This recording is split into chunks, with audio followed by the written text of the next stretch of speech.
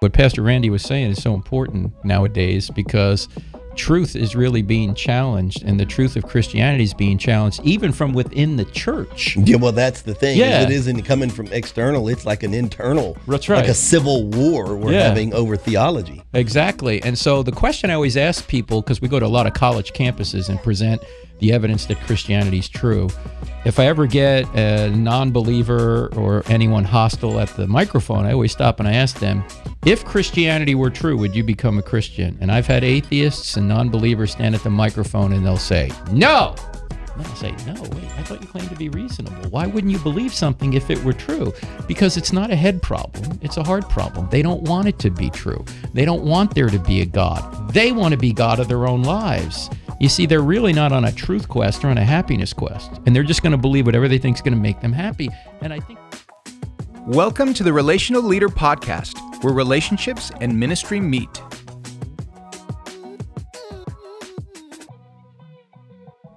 Well, welcome to the latest episode of the Relational Leader Podcast. I'm Kristen, and as always, joined around the table by the man making lots of extra noise this afternoon. Randy, what are you doing? I got a lot of caffeine in me right now. It is. That's your first one, though, of the day. We don't know. It's a blank stare, folks, if you could see into the room right now. It's the last day of our youth conference, and this is the only thing keeping me like. You're gonna sleep for like 4 days. No. Nope. You're gonna play pickleball for 4 days after this. I'm not. I'm not doing anything after tonight. You're done. Yes. Oh, well, it's good. I'm so glad we're having another. I love recording podcasts during 12 conference. Yes. It is always a lot. You're going in between, but we have the best guests. And today is no different. And, you know, we get to have a lot of conversations around the table and kind of these green room, back room, casual conversations. Yes. And, you know, on the podcast, we're always talking about how can we help you in ministry, in life, and as leaders and in leadership. And what I love about where we're going today is that we're all called to the same mission, right? I think about the Great Commission, and no matter where you are listening, if you're a lead pastor, if you are a volunteer at your church, wherever you are, we're all on the same mission to go and reach people for Jesus. And sometimes though, we get caught where we maybe don't know how to have a full conversation when Very true.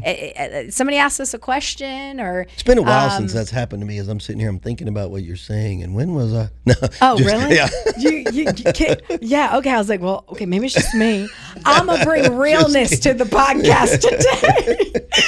But our guest today is going to help us, because even in ministry, we feel like we have a lot that God's given us and shown us, but this world has changed a lot recently, and this whole we're deconstructing Christianity. We're coming at it with what can we do to prove that it is not true, because we don't want to believe that it's true or formulate our own truth.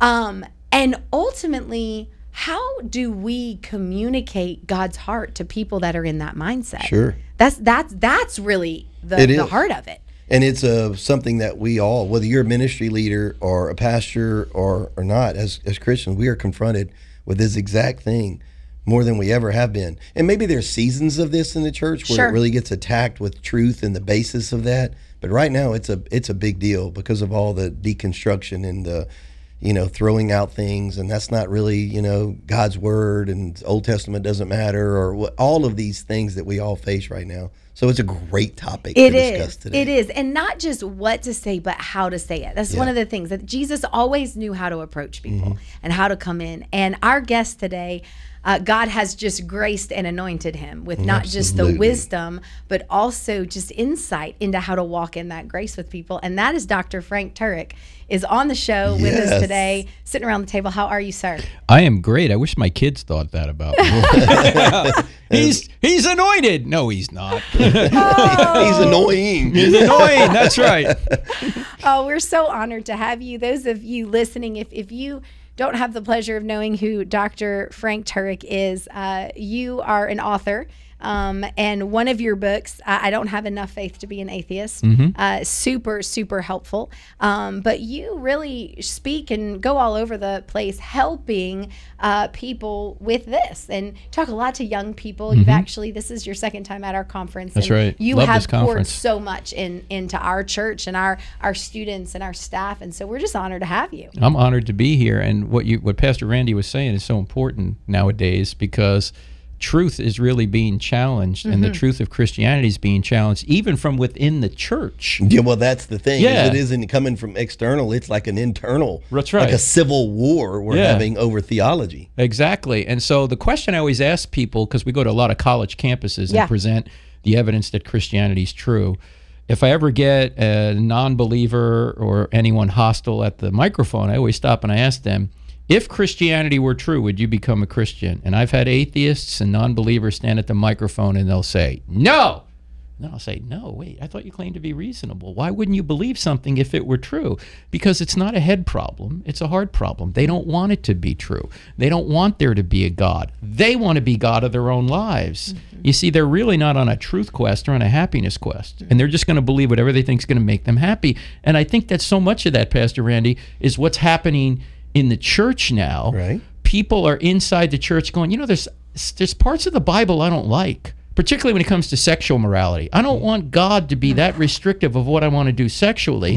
And so they start trying to say that, this stuff's, you don't have to believe this, or they come up with all these cockamamie interpretations to try and say people can behave sexually any way they want, which just isn't true. So I always ask him, if it really were true that Christianity that we've known for 2,000 years was really true, would you follow Jesus? And a lot of times the answer is no. At least you know where they're coming from when you ask that. But so I really want to dig into the truth so we are equipped with the right answers to these questions that we're talking about. However, I am intrigued by what you said. You said they don't really, if it were true, and I could prove it to them factually, so intellectually, if I could prove to you that what I'm saying is true, would you receive it? And they say no. What you said, it means they really don't want to know the truth. That's right. Okay. Well, if people don't want to know the truth, it doesn't matter how much truth you give them. Exactly. So where do we start at in this whole thing? Well, I think you start asking questions just like Jesus did. Why would you not want to believe something if it were true? What are you holding so close to yourself that you would give up truth to keep it? Right? So you're trying to dig into the heart before you even start speaking to the mind. Yes, you want to know really what motivates them. And I know idol's an old word from the Old Testament, but we all have things that we put above God or put above Jesus in our lives that sometimes knocks Jesus down a few pegs. And for some people, it's recognition. For other people, it may be sex. For other people, it may be money. For other people, it may be power, whatever it is. And we're all susceptible to these idols. And if you can ask people, truly, are you saying that these things are more important than truth itself? That these things are more important than Jesus if he really is God? That you would sacrifice Jesus again for sex, money, or power? Really? So do you think that, I used to believe this, and it may not be true anymore, so I need to change my mindset, but I used to understand that people didn't want to have anything to do with Christianity. Once again, it wasn't intellectually, it's because they didn't want to. No, that's a heart thing. That's right. And usually that comes from some interaction they had with a Christian somewhere that hurt them or did something. So do you find that still to be the same? Oh, yeah. That's why I always ask them this question. When somebody plays Beethoven poorly, who do you blame? You don't blame Beethoven. You blame the player, right? So when someone plays Jesus poorly, who do you blame? You don't blame Jesus. So good. Yeah. That's a great. That is a great analogy. Just because I'm not true and beautiful doesn't mean Jesus isn't true and beautiful. Right. Jesus is our Savior. Christianity is not Christians. Christianity is Jesus. And this, by the way, the guy that wrote a great book on this is John Dixon, who wrote a book called Bullies and Saints, where he goes through the entire history of the church, like a chapter per century. And he's the guy that said, when somebody plays Beethoven poorly, who do you blame? You're putting your blame. You're saying that because Christians aren't perfect like Jesus, Christianity's false. That's nonsense. If we were perfect, we wouldn't need Jesus, You're would right. we? That's true. Right? Right. And Jesus Yeah. doesn't make us perfect. No, not on this side of eternity anyway. Right, no. That's glorification. That comes later. Yeah. That's Romans 8 stuff. Mm-hmm. We're still in Romans 3. Right? Right. We're trying to get to 5 and 6 so we Yeah. can be sanctified. Yeah, but you know. right now we just need to believe Yeah, in what yeah. the work that he's provided. I like it. That is good. All right, so you're full of the. I've had the privilege of listening to you a couple times, and every time you say something, and I'm like, that's just the perfect words for It is. what. All right, so let's kind of dive into this approach side of. We were talking earlier about how right now the church is being faced with this deconstruction from within. So you've got Christians. So let's hold the conversation on the non-Christian and the atheist. Okay. So you've got Christians that they're on the same playing field, but they're starting to pick apart God's word and, like you said, pick and choose maybe what they want. As a Christ follower, if we want to be like Jesus, what are some ways we can approach that conversation and help lead back to truth? How do we do that? I think instead of making statements, we have to ask questions. So you're saying that God is for, let's just say, LGBTQ behavior. Why do you think he's for it? And where do you come up with this? Where is it in the scriptures? So they would say things, well, just God, he loves everybody. What do you mean by love? What is love? He's for. Well, see, I would ask them, are you a parent? Oh, you are a parent. If you approve of everything your 13-year-old wants to do, are you loving? No, love does not mean approval. Love means seeking what's best for the loved one, and that often means you have to stand in the way of what they want to do. And so the question is, what is love? You know, in the passage that everybody reads at their wedding, but nobody obeys, 1 Corinthians 13, Paul says, love always protects. Love always perseveres. Love does not rejoice in wrongdoing. Love rejoices in the truth. Right. If we're going to love people, we have to oppose the evil they want to do or where they disagree with the scriptures. It's not loving to approve of what they want to do. Yeah. You know, Jesus gave us one new command. He said, love one another as I have loved you. Well, how did he love us? He sacrificed himself for us. And Thomas Sowell, the 93-year-old economist, I don't even know if the guy's a Christian. You know, this guy grew up in Harlem, but somehow taught himself to read and then became an amazing professor at some of the biggest universities in the world. He said this.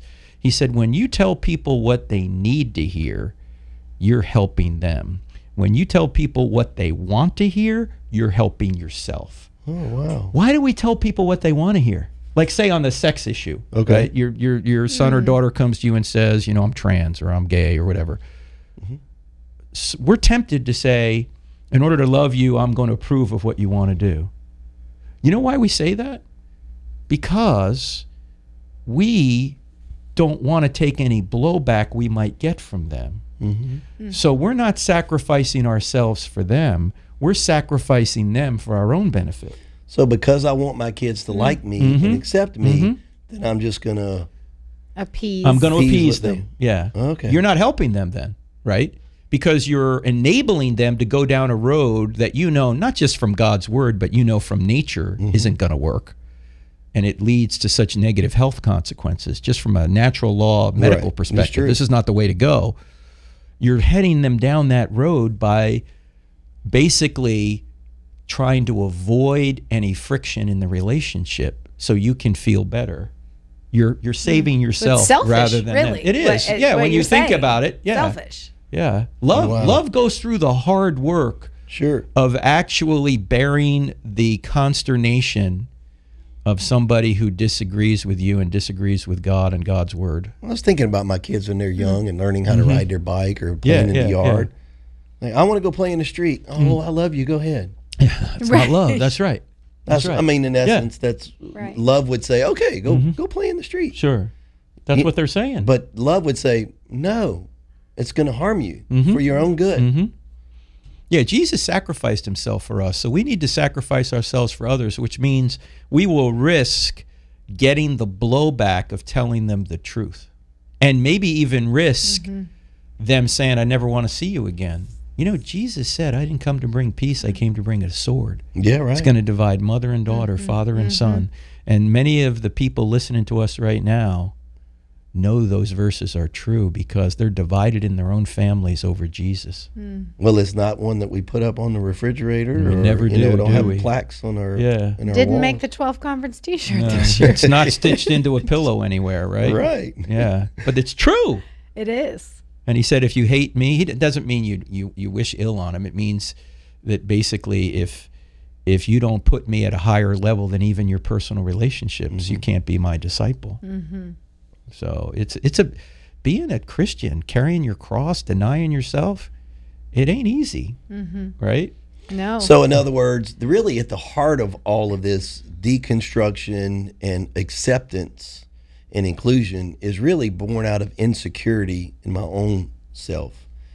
And we know this to be true, but the way to overcome those things is actually by surrendering, not fighting for self to make you, this is what makes me feel good. But it's surrendering, sacrificing, picking up your cross, all of those things. Yeah, good insight. That's what it is. Yeah, because the very opposite. It's counterintuitive. It is. And there's so many paradoxical things in the Christian faith that like nobody would make up.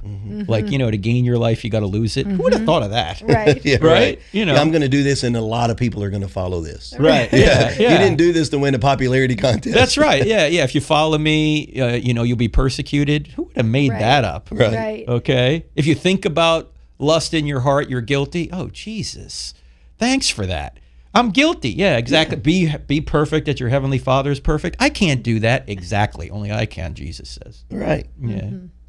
Some great. It is. So, Frank, let me nuggets. ask you this question. How important, and what part does it play? How important is it to have relationship with people when you're having these conversations? And then how do you approach the two different sides if you're having one with somebody you got relationship with and one that you don't?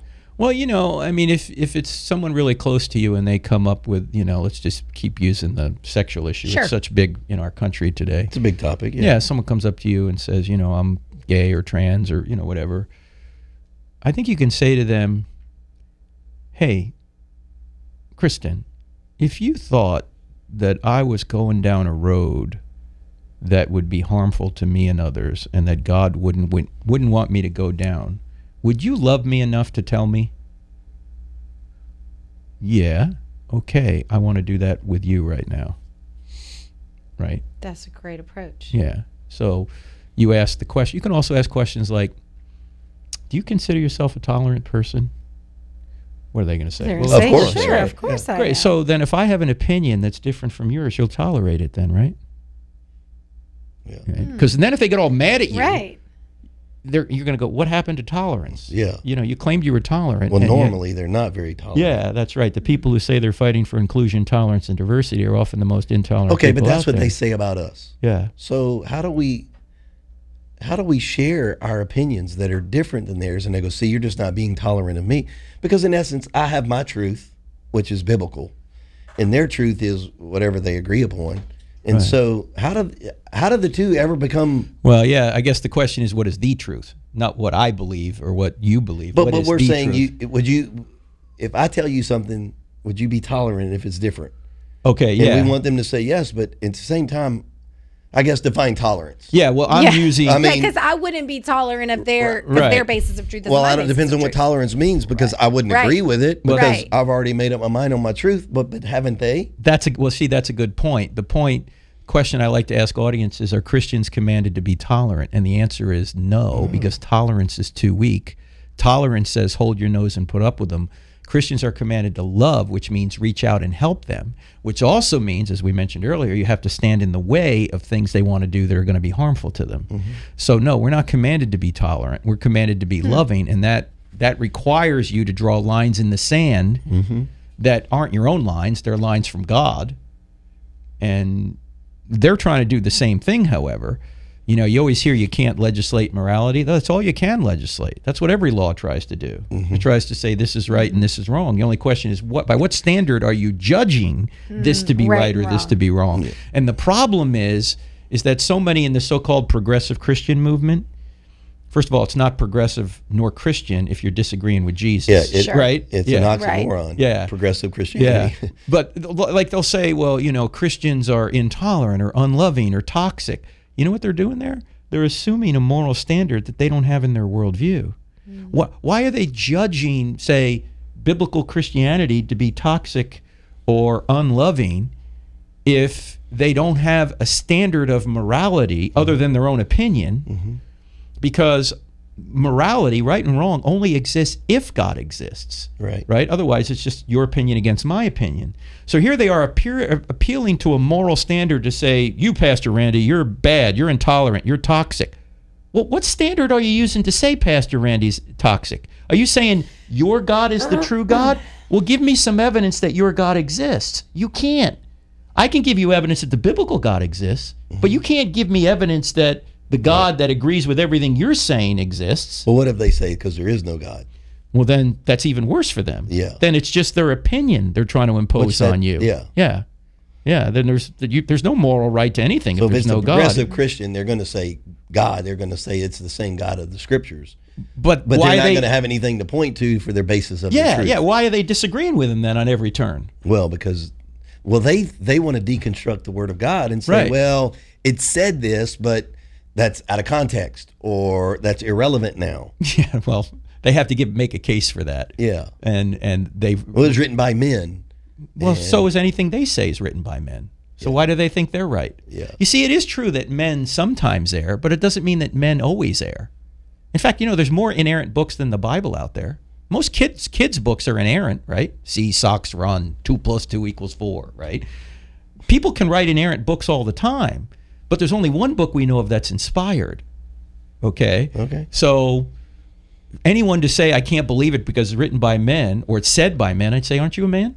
Why should I believe what you said? If you use that principle, you can't believe anything anyone says. Right? Yeah. Well, that's the genius of the things that you do is you take their own statement and you flip it on them. Yeah, because they're assuming. You have a unique way of doing that. You're just a lot smarter than occasion.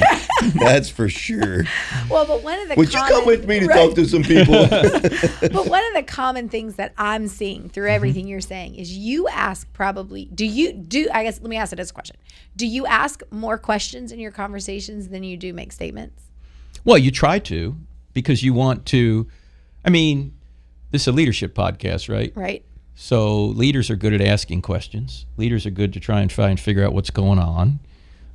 Leaders know that if someone else comes up with a plan, they're going to be more committed to it than if the leader comes up with a plan and says, hey, you're doing this. Right. So they'll try and draw it out of them. Right. Right. Jesus asked so many questions. And they were amazed at his answers. That's right. Yeah. And sometimes they couldn't answer it. Like, for example, should we pay taxes to Caesar? Can I have a coin? Whose image is on it? Caesar. Pay to Caesar what is Caesar's, pay to God what is God. Isn't it interesting that he holds up the coin and there's an image of Caesar on there, right? So it just goes to Caesar. But if he wanted to complete the thought, and maybe he did say this, it's not recorded, but whose image is on you? Yeah. God. So give to God's what is God. You're made in the image of God. You're made in the image of God. So give yourself to God. All right. Right? And that's a brilliant thought. Yeah, he turns stuff, who's by what authority do you teach these things? Let me ask you a question. Tell me. Yeah. Who is John's baptism from man or from God? If we say man, they're going to be mad at us. If we say God, why didn't you believe it? We don't know. Well, I'm not going to tell you then either. Yeah. Right. You're right. He was a brilliant asker of questions. Well, help us a little bit. I'm thinking about the leaders and pastors that are listening on this podcast, and we always like to get really practical. And some of what we're talking about, all of what we're talking about, is very practical. But what I want to mine from you is, can you give us some practical tools, resources? Maybe it's even like, hey, this book will change your life, and it will help equip you in these conversations. Sometimes you get stumped. You might not get stumped. No, everyone, no one knows everything. Hand out your phone number to everyone. Well, go to crossexamine.org. Yes. Crossexamine with a D on the end of it.org. The 2 books, when we do training, we train people to do this. We recommend 2 books they have to read. One, of course, is the book, I Don't Have Enough Faith to Be an Atheist, which I co-wrote. I humbly recommend that. My new book is called 10 Steps to Humility and How I Made It in 7.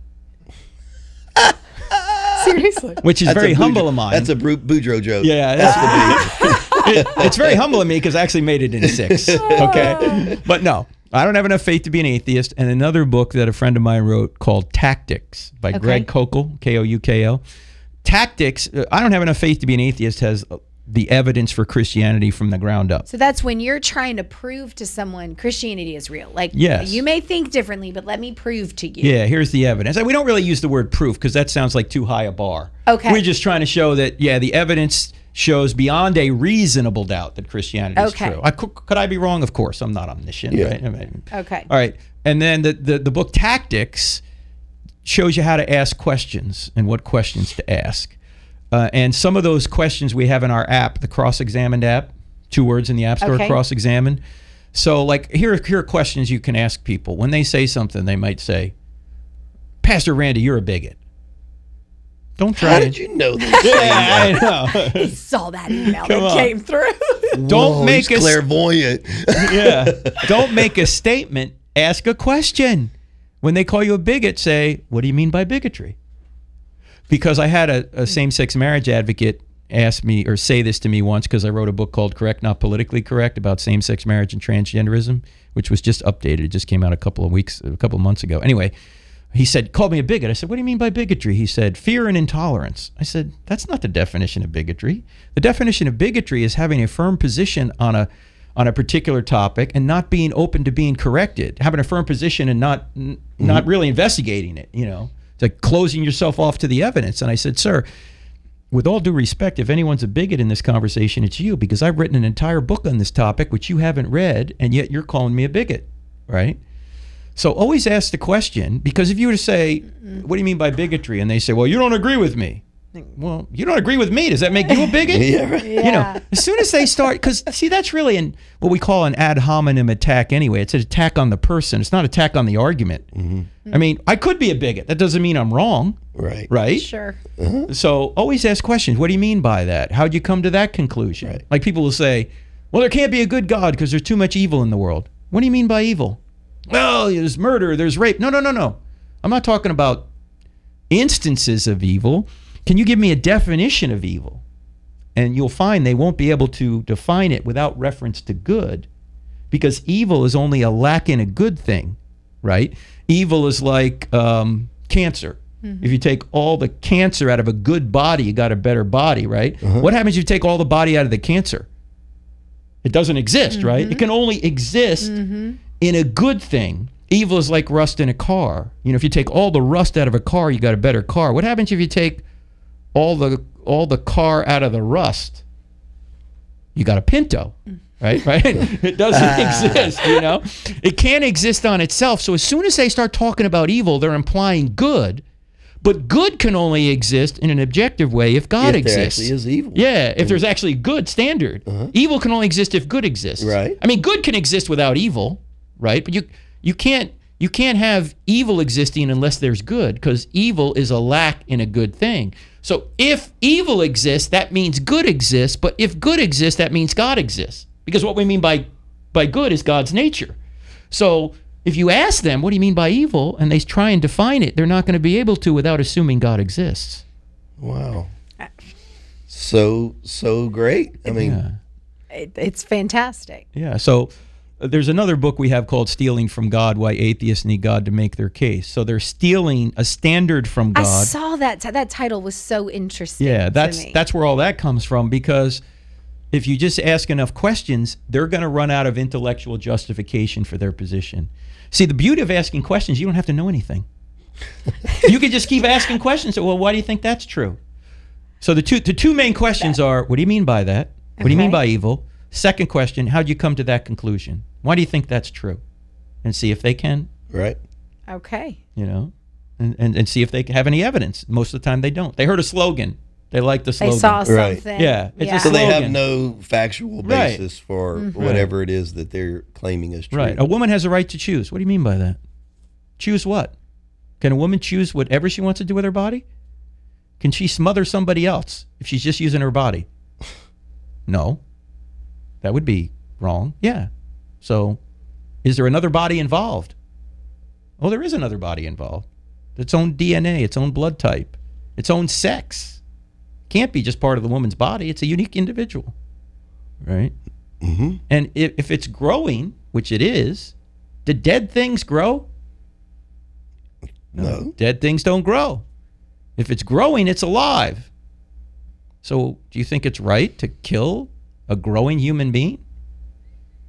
That's what you're saying in abortion. Right. So just keep asking questions. You make it sound so easy. He says it, and I'm like, yeah. And then I immediately go, well, I could never just say that if I was somewhere. Man, okay. So as we get kind of close to the number of time, I was thinking it would maybe be fun just to find out from you. What's like have you ever gotten a question that has maybe not stumped you, because I don't know if that's possible, but like where you've been, I gotta buy some time. I got to think about this. My wife asks me those questions every day. That's the wrong podcast. but I figure if you get stumped. Oh, sure, if you get stumped. Help us. Mm-hmm. How do we not disengage from a conversation? Because, right, that would be the easy thing. Like, I just got to get out of this because I don't want to say the wrong thing or do the wrong thing. So help us stay engaged. But how do we navigate? If you have to buy time, then just ask, well, what do you mean by that? Can you explain that in a different way, and see if they can explain their question or their comment in a different way. Look, when somebody says something, it's not your job to refute what they say. It's their job to support what they say. Right? Okay. So somebody says, Pastor Randy, I can't believe in the Bible. It's been changed throughout the centuries. Don't go into a dissertation as to why it hasn't been changed throughout the centuries. Say, well, what do you mean by that? What do you mean it's been changed throughout the centuries? Well, we got the Bible got here like the telephone game. So-and-so told so-and-so told so-and-so told so-and-so told so-and-so. Next question. How do you come to that conclusion? Why do you think? In essence, it's just something they've heard somewhere that it's they've a adopted slogan. as a theology. Yeah. But they can't really tell you, cite a resource. No. That's why you can, if you ask, how did you come to that conclusion? Have you investigated the manuscript evidence for yourself? I guarantee the guy's not going to say, just last night I was up reading a book about the Byzantine line of manuscripts. Like Probably not. Nobody's going to say that. No way. What it is, they've heard a slogan. And so you just ask them for evidence for the slogan. Why do you think that's the case? And see what they say. So the first question is, what do you mean by that? The second question is, how did you come to that conclusion, or what evidence do you have for that position? Sure. Most of the time they don't have evidence. Right. The third question is an opportunity for you to provide evidence back, where you'd say something like, well, have you ever considered that we didn't get the Bible like the telephone game? What happened was people witnessed, say, the New Testament. They'd witness Jesus say and do certain things. They'd either write it down themselves or they'd interview people that did see Jesus do certain things. And they put that right into a Greek language with regard to the New Testament. Mm-hmm. And then as the manuscripts began to degrade, other people copied them. And we now have about 6,000 handwritten Greek manuscripts from, all the way from the 2nd century to the time of the printing press. And when we compare all those manuscripts, we can reconstruct the original to more than 99% accuracy. And even skeptics like Bart Ehrman admit this. We know what the original New Testament said. The only question is did they record something that actually happened, or is it a lie? That's another question. Right. Mm-hmm. But we know that the original New Testament that was written down in the 1st century, we know what it said. We have it.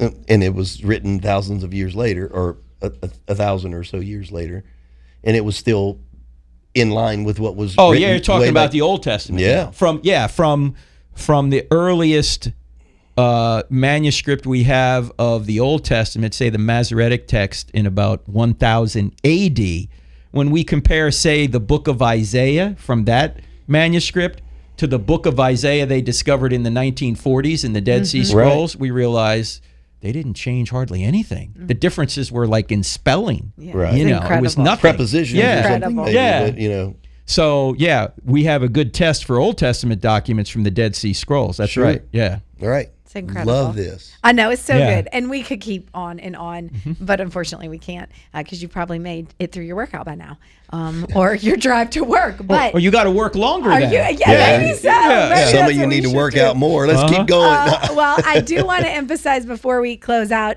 your website, crossexamined.org, with That's a right. D, examined. And your resources are on there, as well as some of the tools that you mentioned today. So huge resource for you Sign up as for his listeners. email newsletter.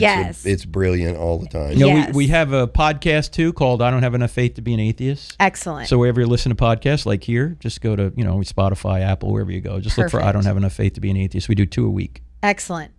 Well, thank you so much for sharpening us, giving us some tools. I'm just always blown away. What do you mean by that? How did you come to that conclusion? Thank you for making me feel smarter and dumber at All the same at the same time. time. Thank you for challenging me in ways Yes, that there you go, boy. I'm- He just put that into practice He right did, away. which should prove to you. I was like, I don't know. I've got a microphone on and I don't know what to say right now. You know what they say? Well, as soon as they put a microphone in front of your face, your IQ goes down 20 points. You're like, I don't know what. I would put mine at a 0. Why are they listening to this podcast right now? I don't know, but I'm so glad that you are. So seriously, Frank, thank you so much for joining us. Frank. Thank you, Thank you. Kristen. And, Thank you, Pastor great Randy. time. Thanks for the Yes. work you're doing here at Bayside. But it's not just Bayside. I mean, you guys help so many people all over the country. So thanks for all the work you're doing. Oh, man. Thank you. I'm Yeah. glad. Yes. We're honored. Thanks for noticing and saying that. Yes. Absolutely. Well, listeners, thank you so much for joining us today for this episode, and we'll see you next time. Thank you so much for listening. For more resources, go to theratenetwork.com.